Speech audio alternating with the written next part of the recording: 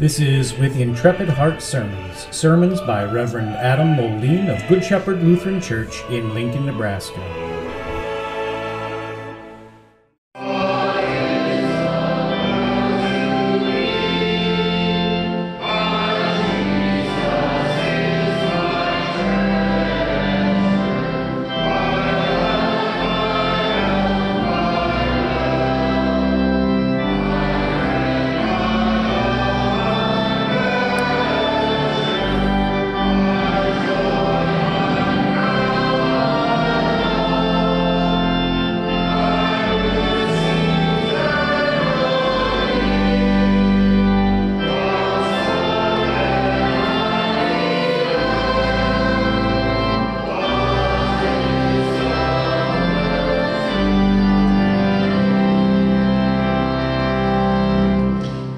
In the name of Jesus, Amen.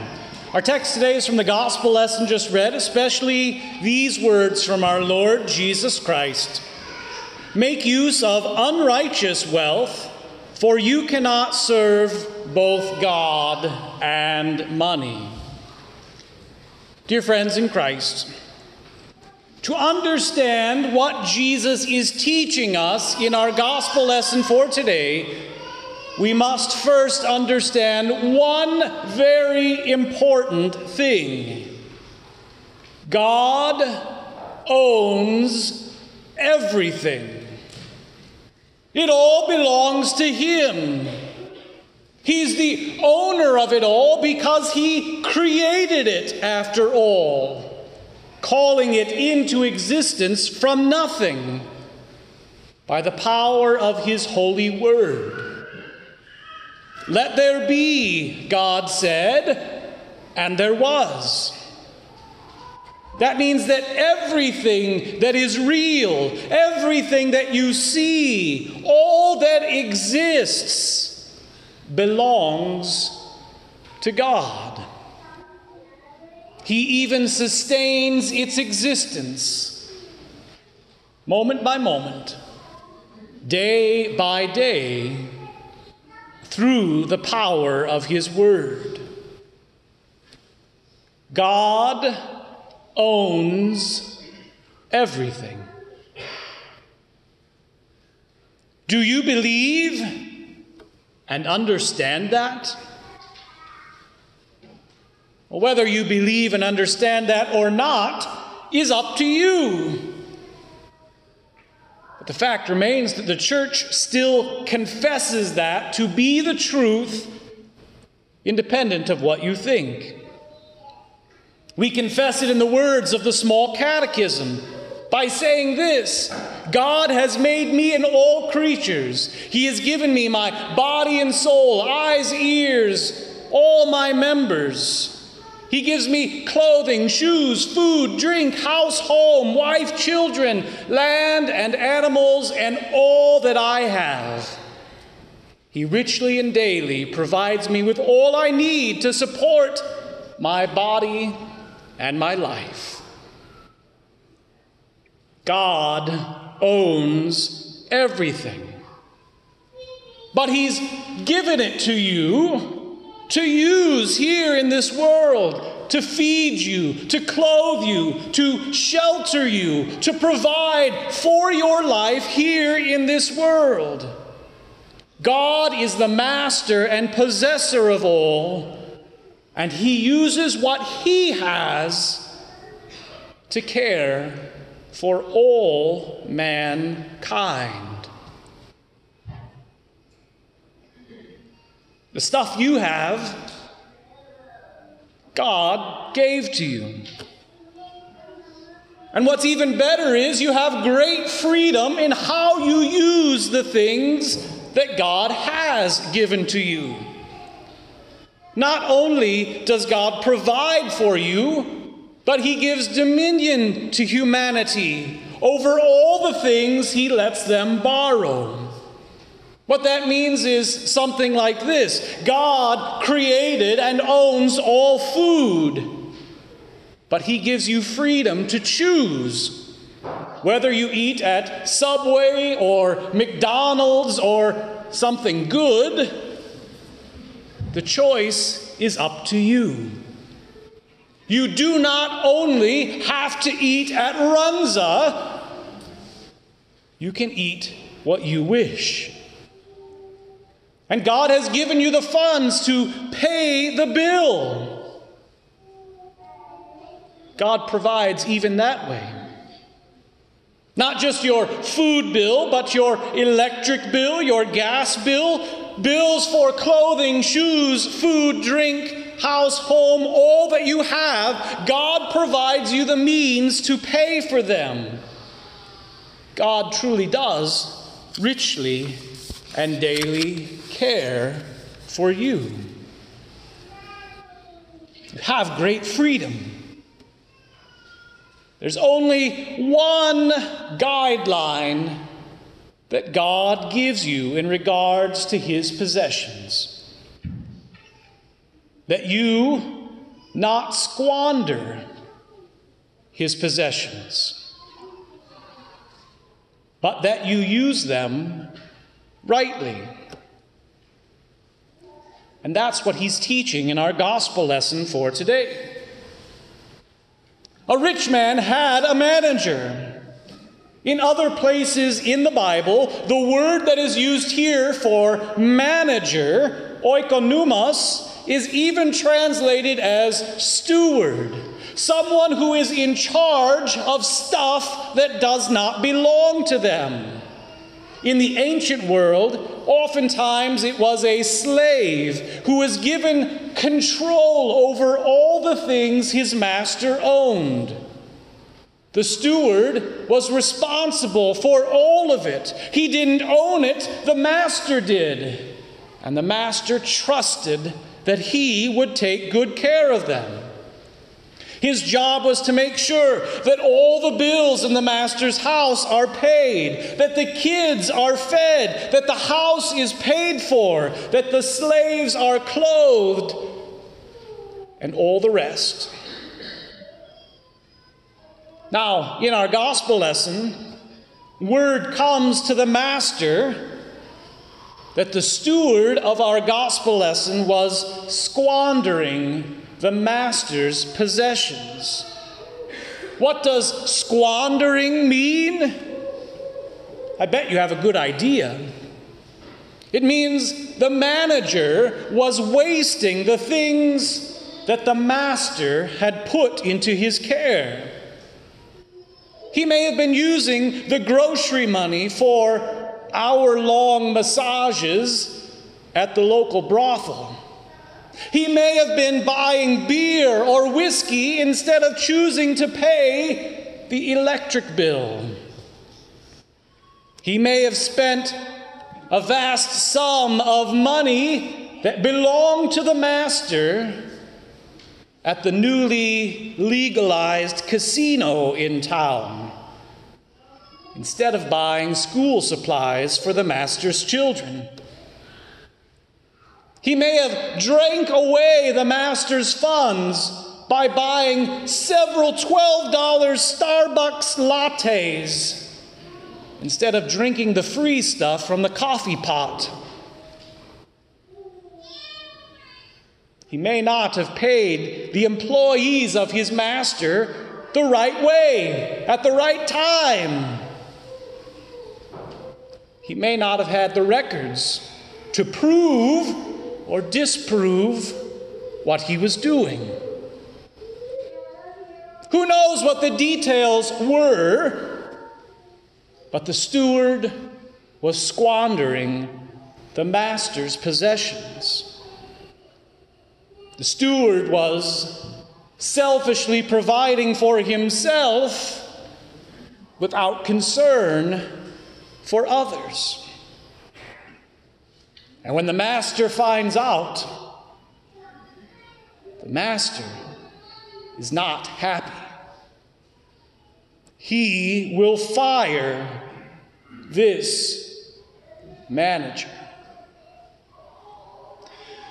Dear Christians, in many ways, this manager reflects the reality of how all of us deal with the gifts that God has given to us here in this sinful world, in this sinful life. doesn't he? God has given us our bodies, eyes, ears, and all of our members. But how do we use our eyes and ears and members so often? For sin. Our eyes look at things that they should not look at. Our ears hear things that they should have never been in the location to hear. Our mouths speak lies and rumors and falsehoods when they ought to keep silent. Our feet and our legs bring us places where our arms can do things that they should not. We squander God's gift. How about possessions? God gives us money through our jobs that is often wasted on booze, drugs, sex, or other worthless items. God provides us with a salary, and we hoard it up for ourselves if we are able, saving up money to provide for ourselves in the rainy day, saving up money to provide for ourselves, even in retirement, while those around us perhaps remain in need. God provides us a home and a piece of ground on which it sits. And all we can do is complain that it's not bigger or grander or more modern. I don't like the way the branch hangs off of that tree. I don't like that bush. But rather than put the money or the effort into it to repair or improve, we complain. We consume what we have until it's all destroyed, and we move somewhere new, leaving the next owner to repair or fix. God provides family, friends, loved ones, and we squander these relationships, not valuing them until it's too late. Dear Christian, you are a sinner. So am I. And we need to repent. We need God's grace. In the text, the steward finds out ahead of time that the master knows about his squandering. The steward finds out that he will soon be out of the job as a result of his squandering. And so the steward finally decides to use the master's goods in a different way. Rather than squandering them on himself, he decides he'll still use them in a selfish way that also helps the people around him. He'll shrewdly use his master's gifts to gain favor with his master's debtors. He cuts debts in half. He forgives them outright. People who owe his master have it provided for by the master himself. Why does the manager do this? So that when he's kicked out on his rear, they'll remember him. They'll let him stay on their couch. They'll feed him. The manager knows that if he uses his master's goods for the good of others, the others will reciprocate for him. It's a shrewd move. Jesus says exactly that, but he also uses that as an example for all of us. We've squandered so many of the gifts that God has given to us, just as the shrewd manager did.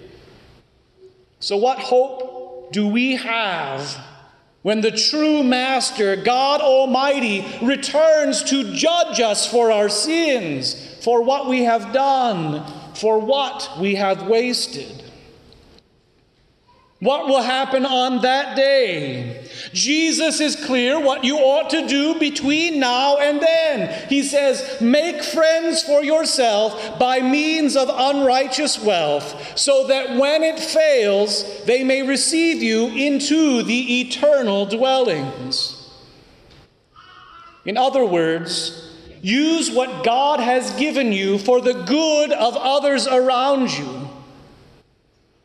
Use God's gifts to care for God's other debtors. Jesus teaches this idea throughout his sermons. Whoever has done this for the least of these, Jesus says, has done it for me. Love one another as I have loved you. Forgive us our debts as we forgive those who trespass against us. God desires you to do this. God desires you to have compassion upon the person sitting down the pew, across the sanctuary, living down the street, to help take care of them in their toils and struggles and difficulties of this life.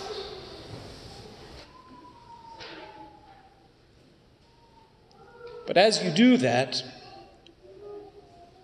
know that on its own will not save you. The shrewd manager still lost his job for what he had done wrong. Even though he made friends by means of his master's wealth, he still lost his position.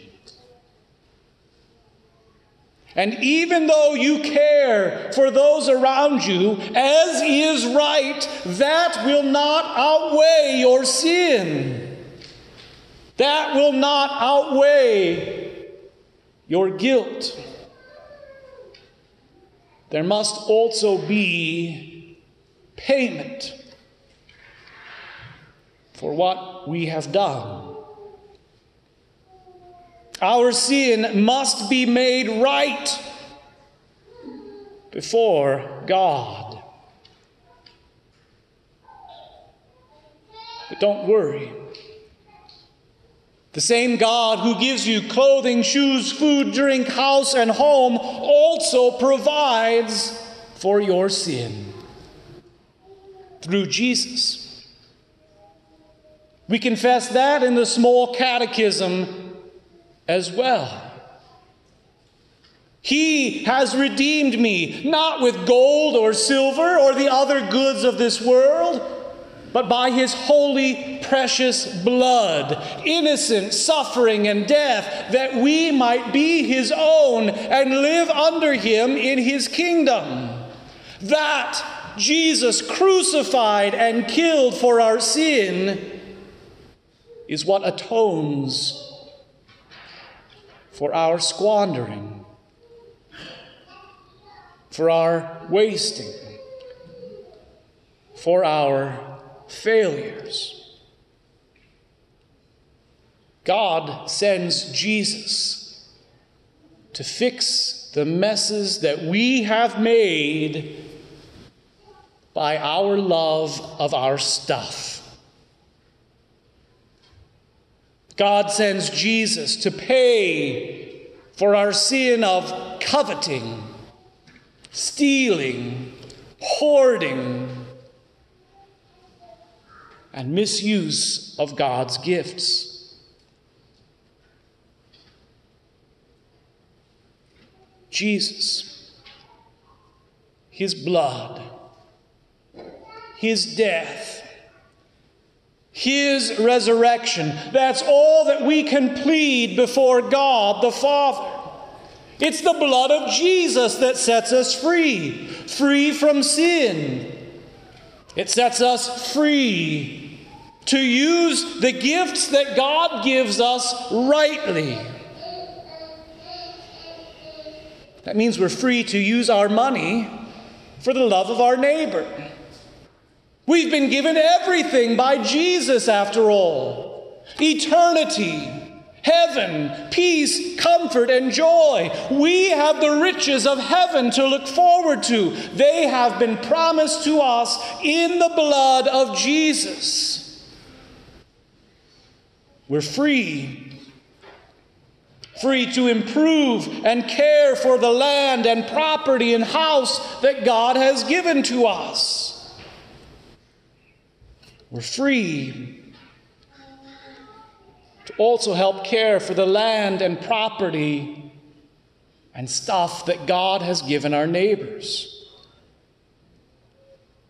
To help him trim his branches and bushes, to mow his yard when he's on vacation, to help paint one of the most miserable jobs ever. We're free. Free in Jesus.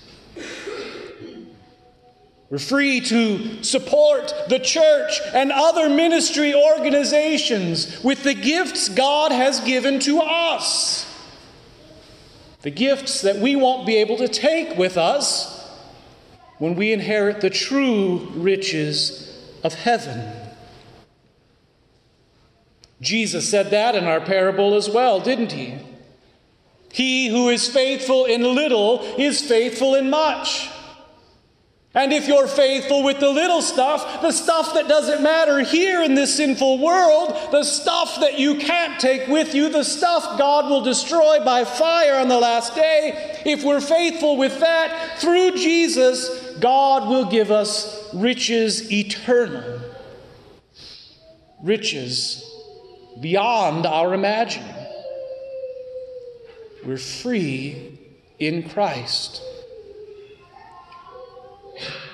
Dear Christian, we're free to use God's gifts as well, to wash our sins away in the waters of baptism, to eat the food of heaven already now, in, with, and under bread and wine, receiving Christ's own body and blood, crucified and risen for our sin. We're free to love God instead of loving stuff. Have you ever thought about the descriptions that we get in the Scriptures of heaven, of eternal life? One of the ones that stands out the most to me is the description that says, the streets are paved with gold. Here, we pave them with cement, rocks, and tar. And we don't care about them at all unless there's a big hole. It just doesn't matter. In heaven, riches and stuff don't matter because God has given so graciously and richly and abundantly.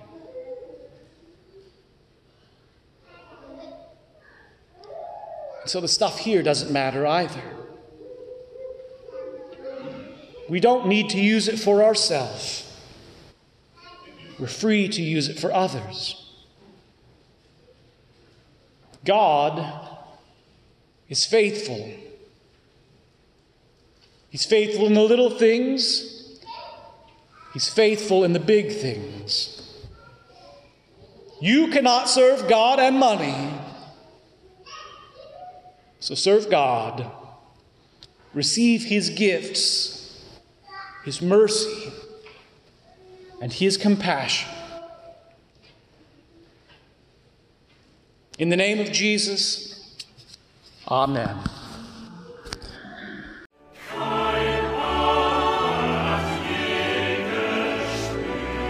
This has been With Intrepid Hearts Sermons by Pastor Adam Moline.